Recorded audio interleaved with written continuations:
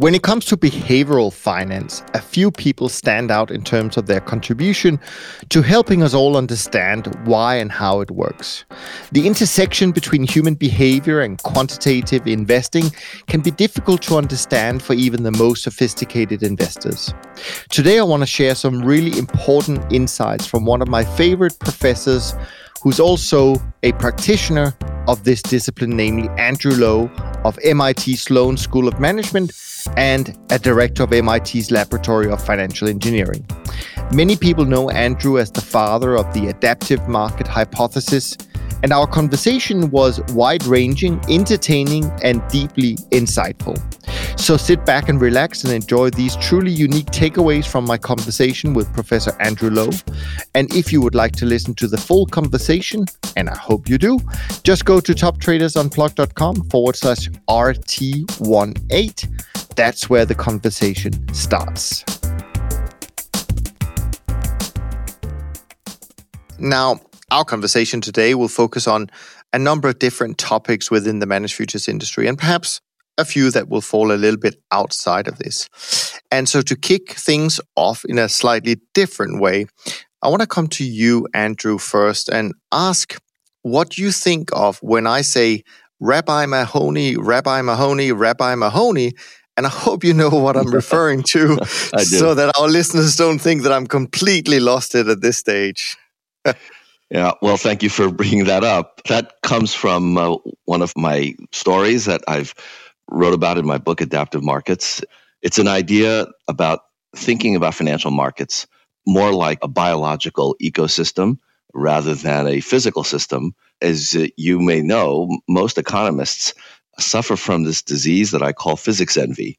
We wish we had 3 laws that explain 99% of all behavior the way the physicists do. And in fact, we have maybe 99 laws that explain only 3%. And so the idea behind adaptive markets is that we really have to think about these financial market dynamics as coming from human interactions. And trying to model those human interactions is really critical. So the Rabbi Mahoney story really has to do with the fact that I heard many years ago about a technique for getting parking in Harvard Square. It's a terrible, terrible challenge to drive a car into Harvard Square because there's never any parking. And so for years, I just decided not to do it. And a friend of mine said, well, if you use this following algorithm, before you go to Harvard Square, you utter the incantation, Rabbi Mahoney, Rabbi Mahoney, Rabbi Mahoney. At that point, you should be able to go to Harvard Square and get a parking. And the amazing thing is this algorithm actually works. But the more interesting reason is why it works. Exactly. It works because it changes the way we behave. It changes our expectation for getting a space. Because now, once you utter the incantation, you must somehow in the part of your brain believe that you might be able to get a space. And that changes the way you drive. It changes how you look for parking. And magically, you actually increase the chances of getting a space. So it really says that human behavior can actually change our reality. Sometimes things need to be believed in to be seen. Yeah, no, absolutely. And do just out of curiosity, do you think that belief always precedes action, so to speak, and possibility? Well, I think it's something that happens simultaneously in many cases. Our beliefs have an impact on our behavior, but our behavior has an impact on reality, and that reality shapes our beliefs. So it's kind of a feedback loop that is happening and updating all the time. And unless we're aware of that, it's very easy for us to get misled by various kinds of market events and ultimately end up down a rabbit hole of behavioral biases that ultimately end up hurting us in our investment strategies. Yeah. Well, I look forward to finding out whether this little chant also works, finding a parking place here in Switzerland. So we'll have to circle back on that. Yeah, exactly.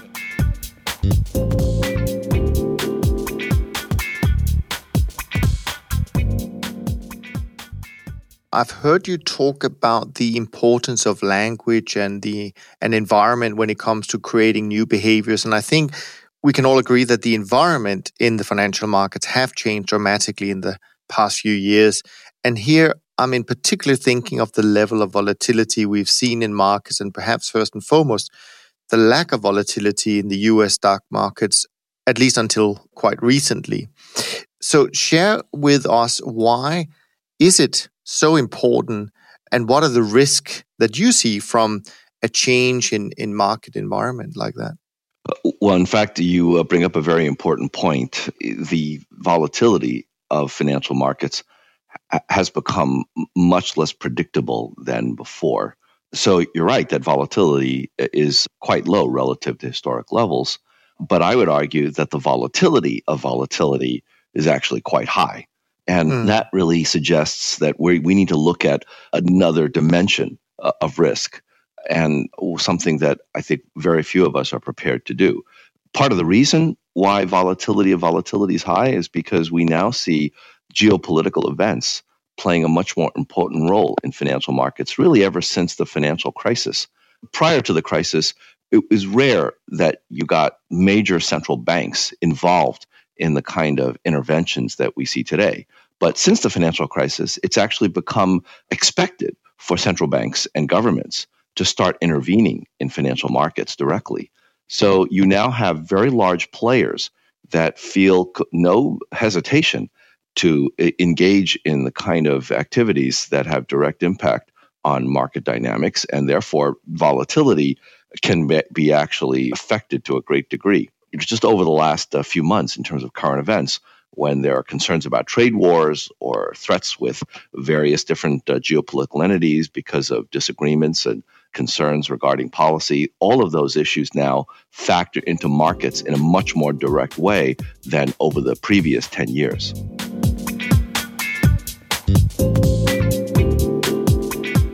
I completely agree with both of you about this alpha, beta, and so on and so forth. But in terms of bigger themes, I'm just curious. I mean, have any of you started seeing what the next big narrative could be going forward, so to speak? I mean, is there any new things on the horizon that might become sort of the next big talking point?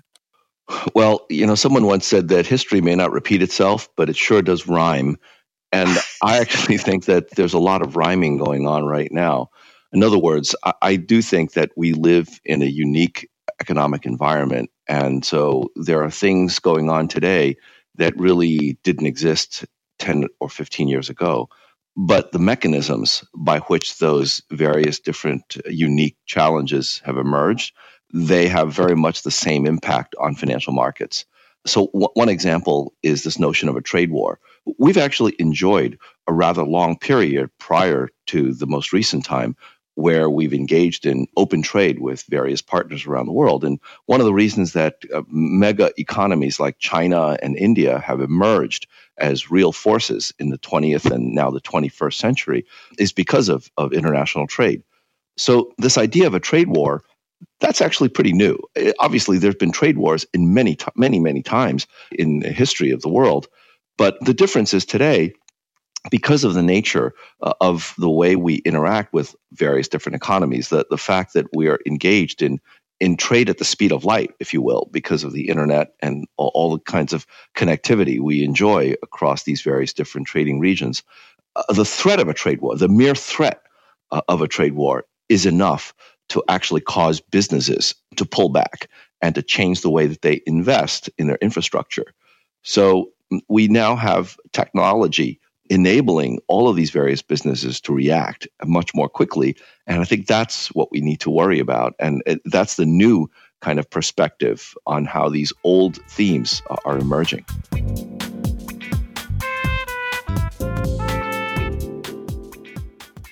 I want to bring in you, Andrew, again, because 2018 for many investors was a year where they came back and said, well, where was that negative correlation you talked about when looking at managed futures returns, during the crisis, or not crisis, let's call it the event of January, February of 2018. And then we had another kind of event in October of 2018. So and I know Katie Kaminsky just recently wrote a paper about, correction versus crisis. So since I have both of you here today, I would love to hear you maybe explain the subtle difference between these two things that actually makes performance in 2018 a little bit more understandable for investors who were seeking or allocating to managed futures and trend followers in order to get some benefit through a year of 2018, but of course they didn't get it for the most part. So can you explain a little bit about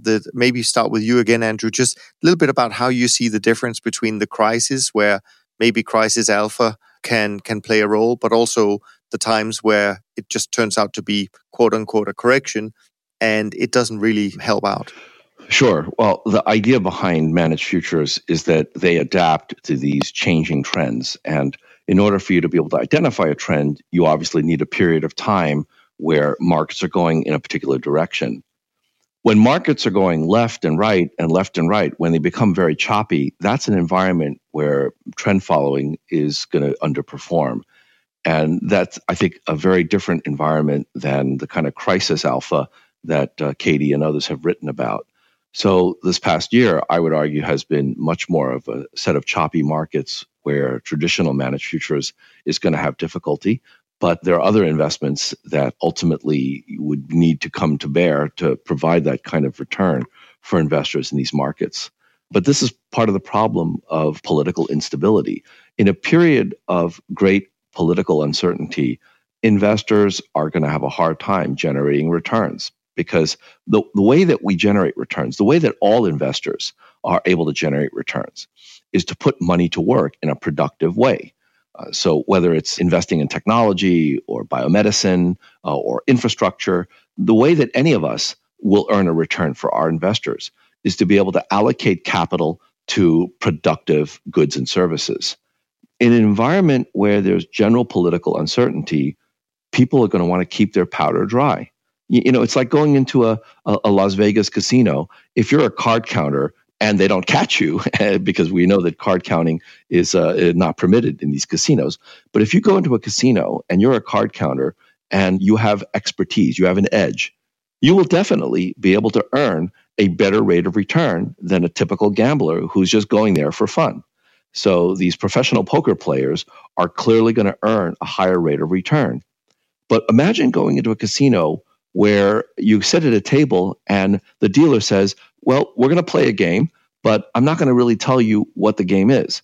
And moreover, whatever you think the rules are, along the way, I get to change the rules without telling you when I'm going to do that and why I'm going to do that. How many professional poker players do you think will want to play in that kind of a setting? My guess is that very few. And that's what's happening right now. Because of the political uncertainty, a lot of investors are saying, I don't really want to play. I'm going to keep my capital to the side until we see a much clearer direction for the economy. And that process of capital withdrawing from markets and trying to find a home where they understand what the rules are, that's an environment that's very difficult for any investor to be able to generate returns. Yeah, I think this is an example of fear and greed that overwhelming rational deliberation. I think investors are spooked, and it's going to be a very difficult market in which to be able to identify these kinds of trends until such time as investors start thinking a little bit more rationally. Not to say that emotional reaction is not a reasonable thing to experience, but it is something that's going to be very difficult to try to model unless we actually have really deep data about how sentiment is propagating throughout the marketplace. And there may be some hedge funds out there that are monitoring social media and are able to make those kinds of predictions. But it is something that's going to make market dynamics much more complex over the course of the next few months and perhaps even years. That's it for now. And remember, if you want to listen to the full conversation with Andrew Lo, please go to toptradersunplugged.com/RT18. That's where the conversation starts.